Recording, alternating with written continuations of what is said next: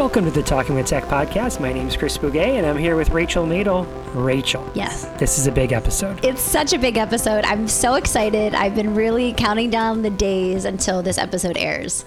So let's give people a little backstory about how this interview came to be. So for the last, year and a half, 2 years or so, a topic that has everyone buzzing in the world of speech-language pathology, in the world of learning language with AAC, and certainly it's been a topic on our podcast where we've talked to a bunch of different people with different perspectives and have reflected on it, just you and I, talking on banter segments. Certainly topic that has come up at conferences where we've recapped what we've sort of experienced at different conferences, and that is the topic of Gestalt language processing.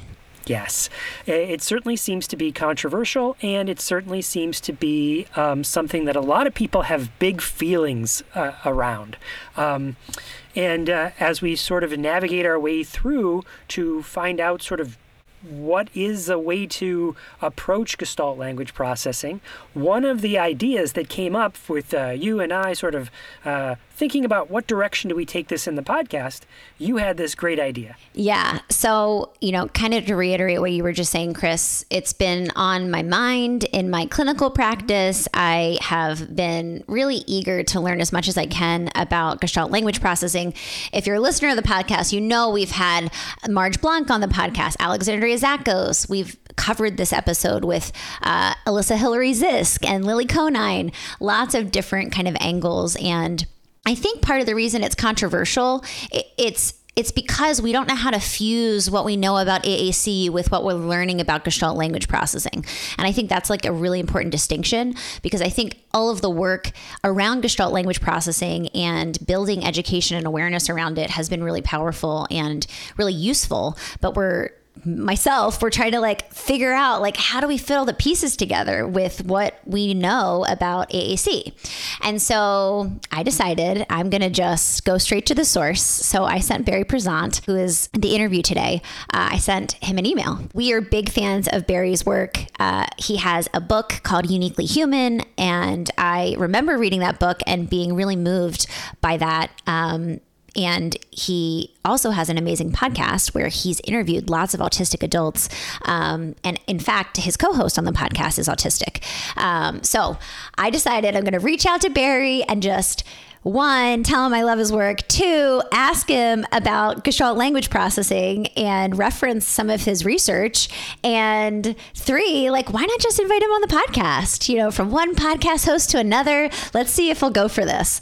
And I was just fangirling when I got a response from him. I literally shrieked and was so excited to see his name in my inbox, and he was so wonderful. And he agreed to come on the podcast. And so I just was so excited to have a conversation with him. If you guys are in the field of speech language pathology, you have likely heard his name. You have likely read a textbook in graduate school that referenced him. And so he's he's done such amazing work for our field. And I couldn't be more excited to have had the chance to have a conversation with him. And then, of course, to have it recorded and to share it with you guys. He was very generous with his time, and we talked to him for quite a bit. So because this is such a long interview, we decided to split it up into 2 parts. So here's part 1 of our interview with Barry Prizant.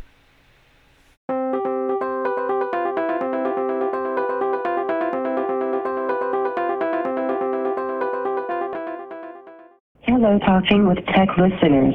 I am India Oaks, and we are inviting you to join dynamic conversations with a community of people who are working together to make the world accessible for everyone, at all times. And I'm Mei-Ling Chan, and we're so excited to share the Exceptional Alliance's epic accessibility event to talk about all of the ways we can optimize how the world is experienced. That's right, Mei-Ling. Accessibility isn't just about entry and curbs. It's about vocabulary, policy, innovation, research, how we access the world electronically, and so much more. Join Exceptional Alliances on October 20th and interact with intimate roundtable discussions about advancements in accessibility and lived experiences. Registration's free, and it's important to remember that just by registering, you are actively supporting virtual event access, which demonstrates the value and continued interest in virtual events and supports accessibility. So grab your free spot at exceptionalalliances.com, and we look forward to chatting with you during the event.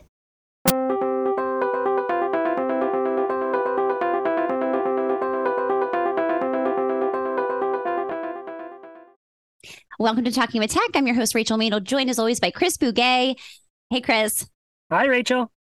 And we are so excited to have Dr. Barry Prizant on with us today. Thank you so much for being here.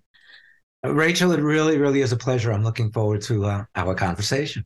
I feel like you don't need an introduction, but just for our listeners who maybe are fresh to the field of speech language pathology, can you just start off by briefly introducing yourself? I am a speech language pathologist, and I've been a speech language pathologist for, I can't even say it anymore, 50 years. And I always like to say to people that I started out working in summer camps with kids, residential summer camps, before I pursued my degree in speech and language pathology and communication disorders. And that was a great start to be on the ground with people with various labeled disabilities, misdiagnoses, where I lived with children and adults and was responsible for their happiness, their safety, and for 5 or 6 years, for 2 months every summer. Yep. Wow. Yeah, I feel like that experience has really probably shaped your everything you've done, because you have such an insight into kind of the day to day and every element of the day. I feel like summer camp is so immersive, and it's just like morning, noon, night, like all the different kind of activities, routines, everything. Monumental influence. I always like to say that it certainly is nothing like living with a person you need to support in some cases 24/7, or love 24/7. But it's a little bit of that feeling of, okay, what do we do to make sure we're all safe when we go on a trip into town, or we go to I'm thinking of Southern New Jersey now, we went to the rodeo downtown, or it was just an incredible experience that I think about all the time. And then how has your career blossomed from there? Again, with people who might not know about you, what's happened in those 50 years? Well, in those 50 years, first of all, when it comes to autism and even the broader category of neurodivergence, I started focusing on that in my master's program, and actually did my master's thesis on writing a manual for parents. We're talking about 1975. Did my doctoral dissertation. We've published in many different versions on echolalia. And then one of the experiences that was very formative, after my first few green PhD years at Southern Illinois University, where I taught primarily at a master's and doctoral level then, I was recruited by the Brown Department of Psychiatry, Brown University Department of Psychiatry in the medical school, to develop a department in a children's psychiatric setting. And it was actually the first communication disorders department, a dedicated department in communication disorders in a children's psychiatric setting in the world at the time. And so I was working with mental health and mental health professionals and child psychiatrists very early on in my career. I was in my 30s at that point, and was exposed to an incredible array of learning opportunities. Truly working with some of the leading psychiatrists in the world, Daniel Stern, Arnold Samaroff, who was actually a psychologist, and was exposed to the transactional model of child development. I'm a child development person. That a huge part of my training was in social, language, cognitive, emotional development in children, at the time that there was an explosion of research in that area in the 70s and 80s. And that was incredibly formative, because I always feel we always have to look through the lens of child and human development. Well, okay, you mentioned the word echolalia, and that is one of the reasons we're reaching out to you. So, Rachel, unless you think we should do this differently, I'm just going to tell Dr. Prizant the story here. So in Rachel's and mine work, and with the podcast and presentations we get to do and conversations we have with colleagues, we've come to understand that there's a term out there called Gestalt language processing. Yes. And in our sphere of conversations, it seems like people land in one of two camps around Gestalt language processing. So before I go any further, could you take a second and just maybe describe in your words how you think of Gestalt language processing? And then I'll describe how we see these maybe two camps forming. Sure. And I'll have to give you kind of the quick and dirty story here.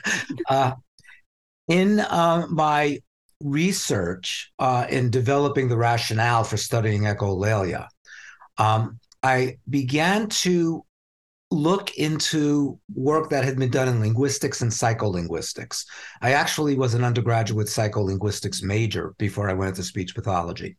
And I found little known references to children who were learning language using an alternative strategy of language learning. Because we spoke and we all learned, not that we spoke, but we all learned about analytic language processors, that children build language from its basic constituent elements of words, early multi-word utterances, for those SLPs out there, early semantic relationships. And language was always thought of as creative. And why is it creative? Because what we're really learning is generative rules that are part of our cognitive knowledge of language. But rather than kids just going from single word to early two-word utterances to three-word utterances to more complex grammar in their development, there was this minority position of some kids, certainly a minority group of kids, who were using, if you will, memory strategies to learn larger chunks of language. And the term Gestalt language processing actually came from a linguist named Ann Peters. And she published a book in the 70s called The Units of Language Acquisition. Actually, she published some articles, and then the book came after the articles, where she said, and she knew nothing about, and she didn't cite any work about children with language disabilities, autism, whatever, okay? And she said, well, wait a second, some typically developing kids start out by memorizing chunks of language, that sometimes they could be 3-4 word utterances that they hear on a regular basis. And these are the kids, and this is actually my opinion, who some parents say, well, it's like he went from single words to long sentences, and made that huge leap in development. Okay, so let's get back to echolalia. I had worked with young kids as a speech language pathologist who were very echolalic. I followed those kids for a year, and that became the data for my doctoral dissertation. Early days of video analysis, I videotaped these kids at home and at school in different settings. And I was being exposed to the literature, behavioral literature, especially Lovas, from your neck of the woods, Southern California at UCLA, who was saying echolalia is meaningless parroting and it should be extinguished and we need to get rid of it, okay? Now, from the very beginning, I knew that Lovas knew nothing about language development. And many behavioral psychologists knew nothing about language development, because how do you teach language? And this literally came out of the most prominent language programs that were developed by behavioral psychologists. First, you teach kids to say sounds. Puh, puh. Then you teach them to add more consonants into their sounds. Puh, pop, pop, pop. And then you teach them to say, pop the balloon, that you literally build language from sounds into words, into sentences, which has nothing to do with the process of language development that hundreds of researchers were studying, who were developmental psychologists, psychiatrists, and so forth. Okay, let's get back to the point here. So Gestalt language processing was a literature that said, no, wait a second, maybe this is what we're seeing in children, especially children on the autism spectrum, because even back then, psychological research, and that's what it was called, into the language of autistic kids and cognitive processing, pointed out that they had not only intact, but in some cases, exceptional rote memories. So let's tie this together, okay? That if you approach language from the perspective of, I really got a good memory, but I don't have the cognitive ability to construct an internal generative language system, that I'm going to learn how to speak by listening to people and memorizing what they're saying. Mm. And that was an exact description of what I was observing in the immediate echolalia and the delayed echolalia of the children I was working with every day. But then I went back to the parents and I said to them, your kids repeat speech a lot. Sometimes it's something they've heard in the past. Sometimes it's something they repeat immediately. Want to go out? Want to go out? And I said to them, why do you think they do that? And I didn't do no leading questions. I didn't say, well, some people feel it's meaningless or so forth. And I got all these descriptions of how it was communicative. Okay. And I said, I got a dissertation topic here. So Gestalt language processing was what I took from Ann Peters' work, the description, but it mapped so beautifully onto all the research on not only intact, but in some cases, exceptional rote memory in individuals with autism. And it all of a sudden made sense. This is their cognitive style. And it doesn't, and by the way, it goes well beyond speech, that very often we see individuals on the spectrum having incredible visual memory. Not all, but many. And this is a term for that, eidetic imagery, photographic memory. Where, and I remember this so clearly, a child I worked with, and this was a 12-year-old, his school had gone to visit a museum. And it was, I think it was in New York City, probably the Museum of Natural History, a room full of dinosaurs, and an old room, a huge room. And he told me, I went to a museum today. And I said, could you make a picture? Because I knew he loved to draw. Not only did he make a picture of dinosaurs or replicated pictures of dinosaurs, but he replicated cracks in the ceiling. He replicated the exit signs. It was like he took a photograph of it in his mind, purely wrote, and was able to give all of the detail. So let's go back to echolalia. There are some echolalia kids who faithfully reproduce foreign accents. There's actually research on some kids before they move to echolalic speech.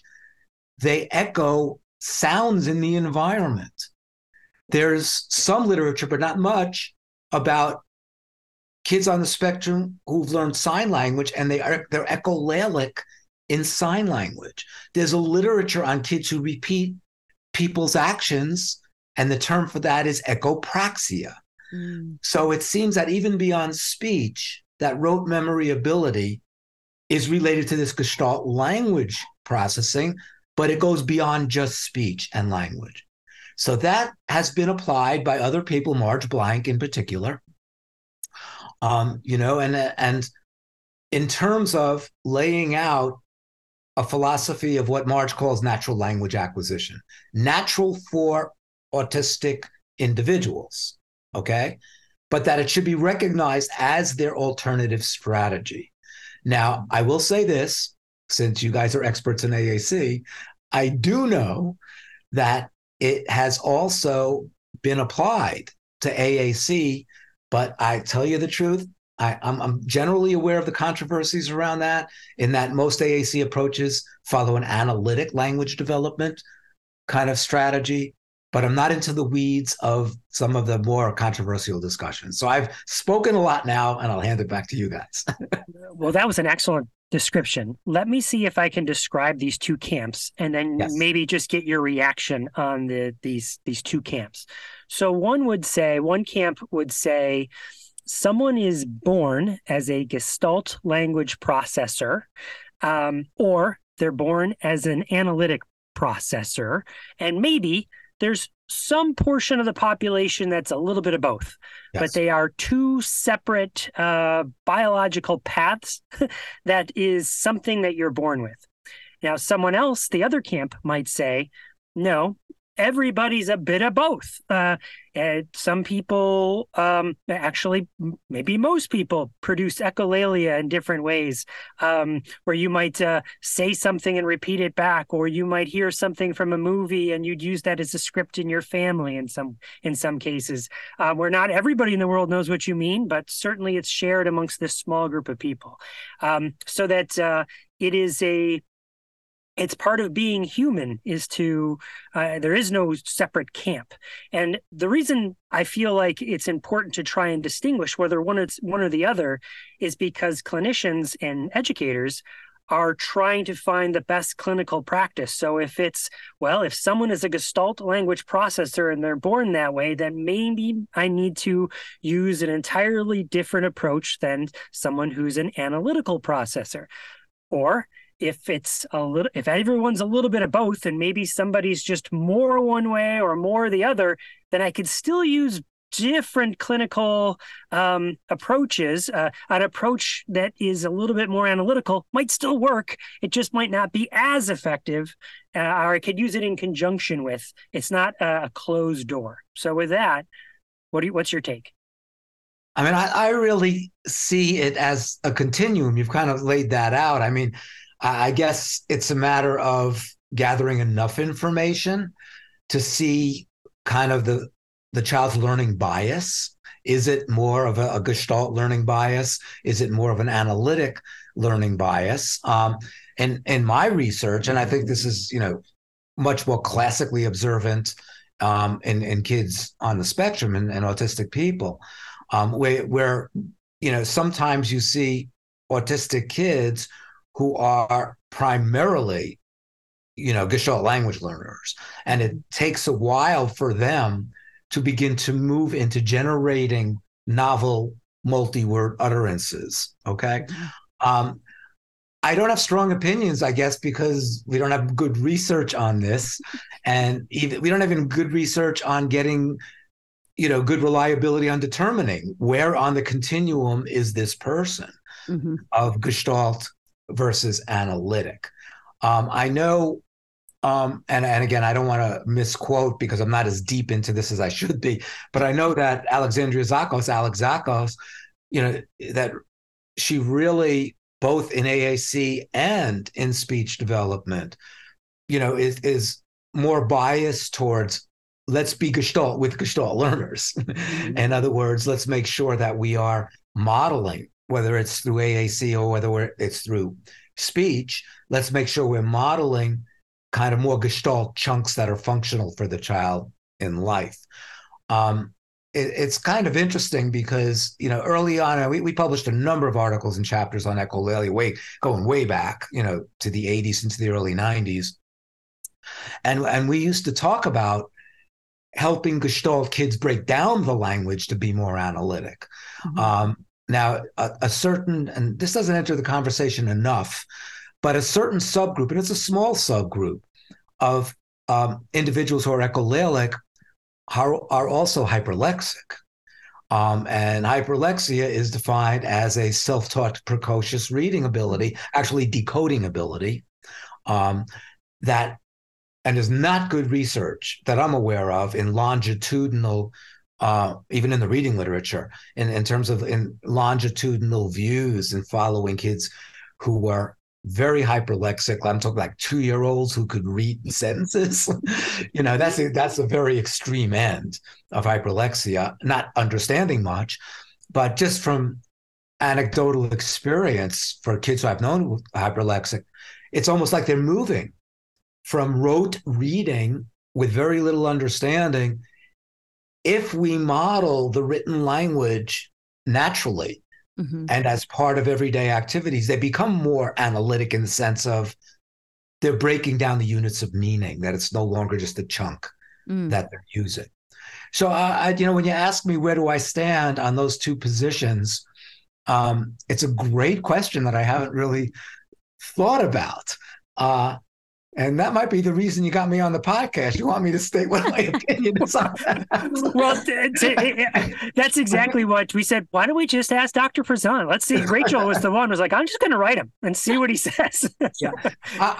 I think good language modeling in the context of everyday activities, and even shifting back and forth between kind of modeling analytic language in a way that we're helping the child understand the rules of recombining words into longer grammatical utterances, as well as Gestalt functional phrases.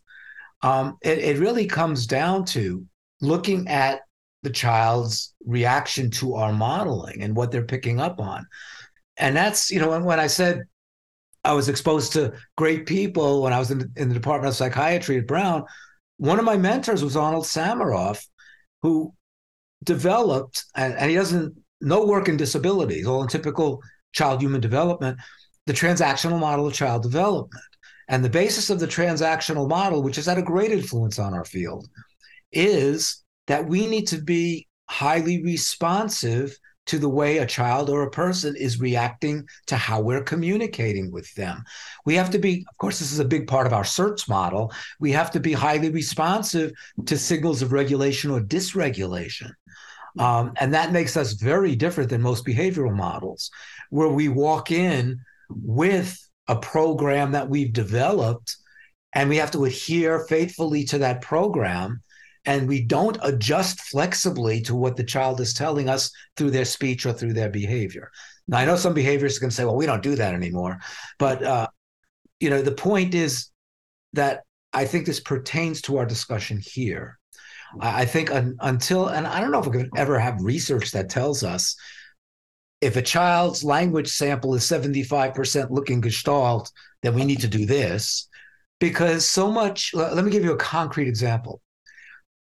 It's very typical for kids who had been echolalic for years and now are using very creative, spontaneous language to actually go back to echolalic strategies in new situations, unfamiliar contexts, the beginning of a new school year, being spoken to and asked questions by an unfamiliar person. In other words, even echolalia is not and moving through to more analytic language is not fixed, where once you reach a certain point, you're there and then you're only there. Mm-hmm. That it could really, the degree of stress, because using Gestalt language and scripts actually allows us to have less of a cognitive load in formulating language, okay? If we could just come up with a memorized script, we do this all the time. So when you're saying, well, yeah, we all use some scripts and some Gestalt language. Hey, how you doing? What's going on? It's like exactly. Great. How are you? Right? Exactly. We do that. Even if we're ordering a pizza, my favorite example for myself, and I believe you have Dunkin' Donuts out in California. If I'm going for, a coffee, I might say, medium hazelnut, extra light, no sugar. Yeah. It's a fused chunk. And I don't have to go back and think, okay, how do I formulate all the pieces of what I want my coffee to be like? Mm-hmm. Okay. So it's less of a cognitive load. And I don't think that's understood enough, that we all script. Another favorite example, you go to a social event, you really don't want to be there. You're tired, but you go there because your partner, you feel obligated to go with your partner. And then you see somebody you never really liked, and that person approaches you, and that person says, "Hey, Barry, how you doing?" "Oh, fine. How you doing, George?" "Hey, Barry, I hear that you moved to a new neighborhood pretty close to where I live." "Yep, new neighborhood. I think it's close to where you live." And you can carry on a conversation by repeating almost everything or part of what people say. You change the pronouns around a little bit. You could add no new information. And you could keep a conversation going because you just don't want to focus on talking to this person and putting the energy into it. Those are called, by the way, in the speech communication literature, those are called repetition strategies. Right. We would say in the AAC world, repetition with variety. So we want to repeat, but just change the words a little bit so you understand how those words can be used in different ways in different contexts. Exactly. And the term for that in the echolalia literature is mitigated echolalia. Mm-hmm. And mitigated, it always kind of confused me because I always thought of mitigated as, you make something less, okay? Mm-hmm. But the term mitigated echolalia, and I first read it by a wonderful speech language pathologist, Warren Fay, who published early in the echolalia literature. He was a professor at University of Oregon Health Sciences Center. He passed away a number of years ago. One quote that I cite a lot, Warren said at that time, if we're not sure whether echolalia is functional and is helpful or not helpful and interfering for autistic kids, shouldn't we give them the benefit of the doubt? Right. Exactly. Yeah. What's the least dangerous assumption? It's more dangerous to assume that it has no meaning. So you have the least dangerous assumption of assume it does and be respectful of it. That seems something that both camps agree upon. We start there as a way to bring everybody together. It's like, let's not abate it anymore. Let's respect it. Yes. I mean, yeah.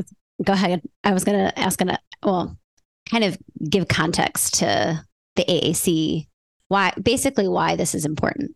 Yes. All right, I'll hop in.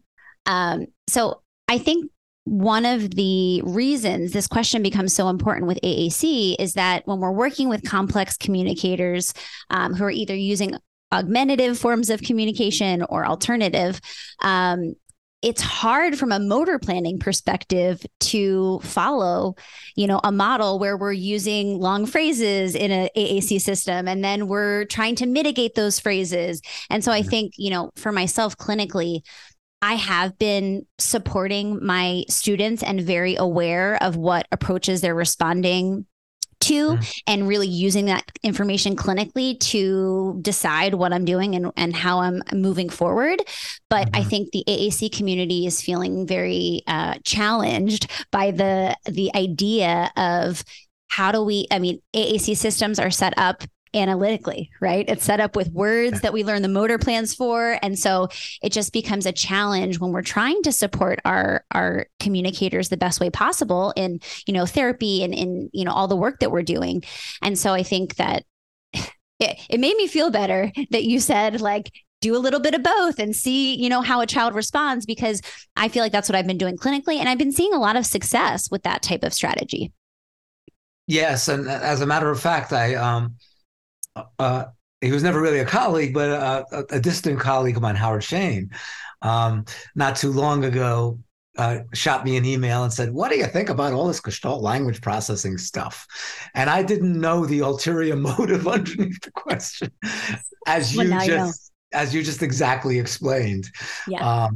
And I became gradually aware of that, but I can't say I'm enough of an expert or even enough experienced and right up to date on, high-tech systems where I could say, okay, I've had this experience with kids, or I've observed enough kids where somebody's taking a more of a Gestalt approach versus an analytic approach, and how kids are responding. But what you said is totally consistent with my philosophy. And that is, if we don't have a robust research literature, and I'm even very skeptical of that, because still every child is different. So you can't say we've done this study with 30 kids who we thought were Gestalt language processors but non-speakers, and therefore our findings pertain to every new kid who walks through the door. Right.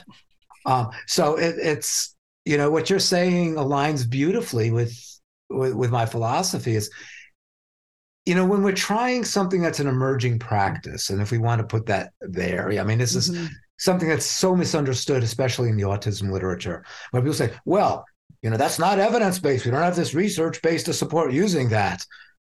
Well, that would preclude any emerging or promising practices.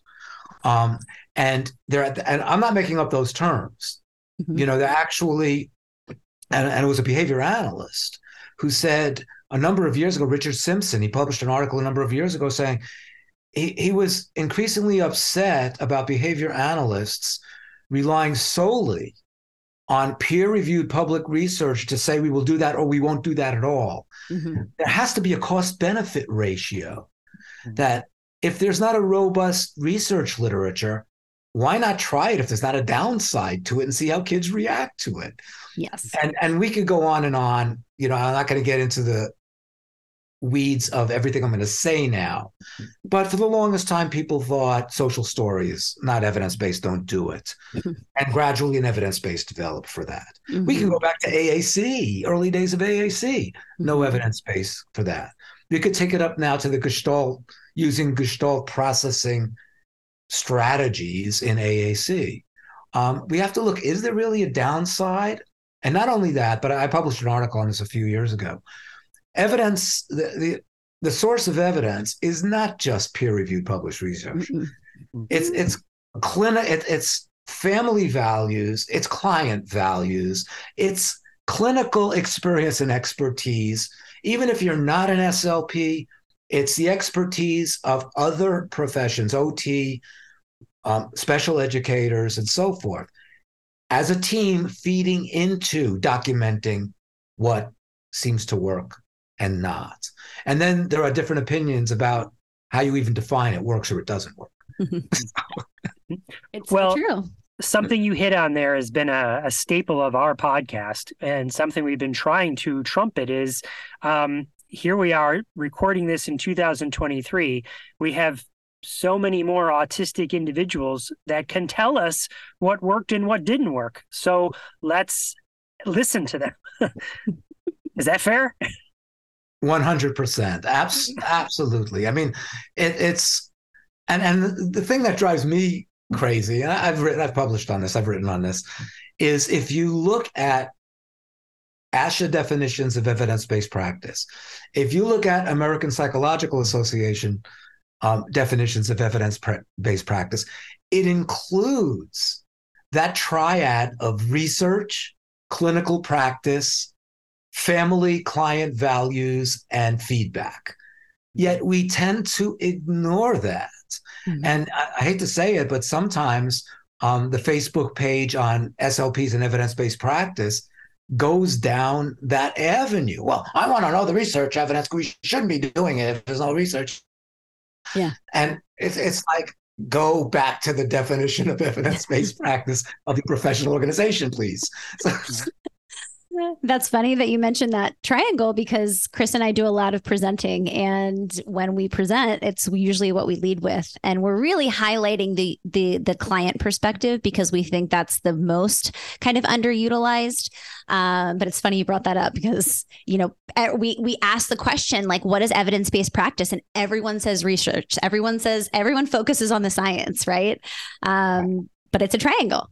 It's a triad. One of the things that I think we've lost, and now I could play my elder statesman role here, in not only in my training, but in my deep knowledge at the time of the emerging research in the 80s and 90s, especially the so-called social pragmatic revolution, what was emphasized over and over by the leaders, Elizabeth Bates, Catherine Nelson, Roger Brown, the leaders that established this rich research base in language development, typical language development. What was the emphasis? Individual differences in development. And yet we still go back to that easy position of, this research with so many kids says we should do this with all kids, as opposed to looking very, very carefully at individual differences. I mean, there was an article, I think the guy's name is Jason Travers, who's done some stuff in behavioral psychology, which I really don't like too much. But he actually published an article that he was arguing there's no such thing as different learning styles. All people learn the same. And it's based upon a behaviorist view of how people learn. And it's kind of like, okay, so go ahead and just ignore, going back, even to Howard Gardner's work on multiple intelligences. Just ignore decades of research on individual differences in how people learn. How could you do that? And some people in the field, unfortunately, they make their arguments on a very myopic view of the research they choose to focus on. And they don't go back to the rich history of research in child and human development and how every person's different. And that's exactly, and I know you want to talk about this, it's exactly what neurodiversity is about. right? Yes. I was just going to ask you this. So do you mind if I ask this question in a certain way? Because it's something that plagues me, and I have two imps on my shoulder whispering different things. So if you clarify this for me, maybe it clarifies this for lots of people. Go for it. So the term neurodivergence or neurodiversity versus the term neurodivergent as an adjective to describe one person. So, for instance, you just described how everybody's different, right? So, in that way, everybody's neurodivergent from one another. It's describing a human condition that everybody's neurology is slightly different, and you can't necessarily pinpoint somebody into a category. Or is it, this is the other imp on the other shoulder, no, there's two categories, neurotypical and neurodivergent, and you are one or the other. In the same way, are you a Gestalt language processor or are you, right? So again, what's your take on that? Is it that there's two types of people, neurotypical and neurodivergent, or neurodivergency represents a human condition of all of us? Well, yeah, I mean, once again, we're talking about a continuum actually for both terms.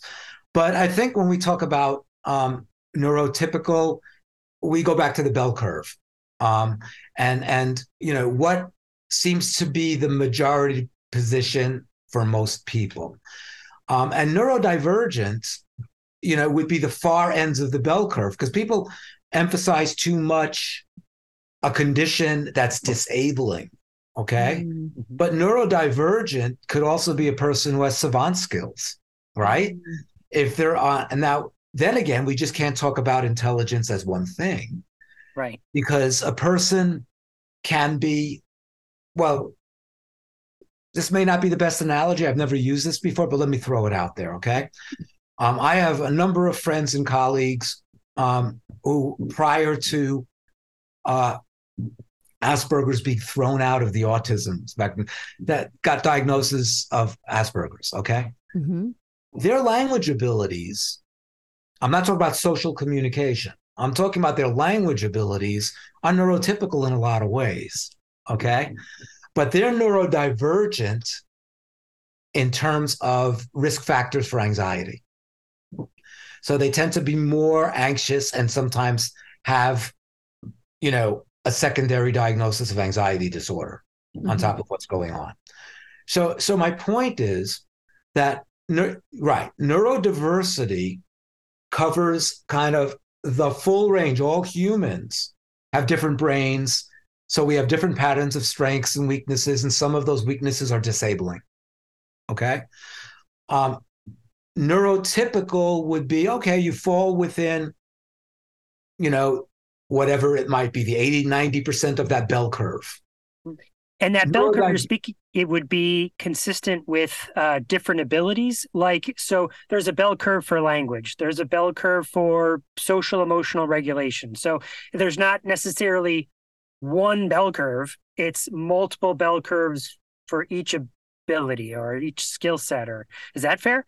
Yes, exactly. As a matter of fact, I do a workshop on neurodiversity, and I have the bell curve, and I under it asterisks about 7-8 different areas that you need to consider what that bell curve applies to. Okay. Mm-hmm. So again, individuals on the spectrum who have an exceptional rote memory, or let's take another example, calendar calculators.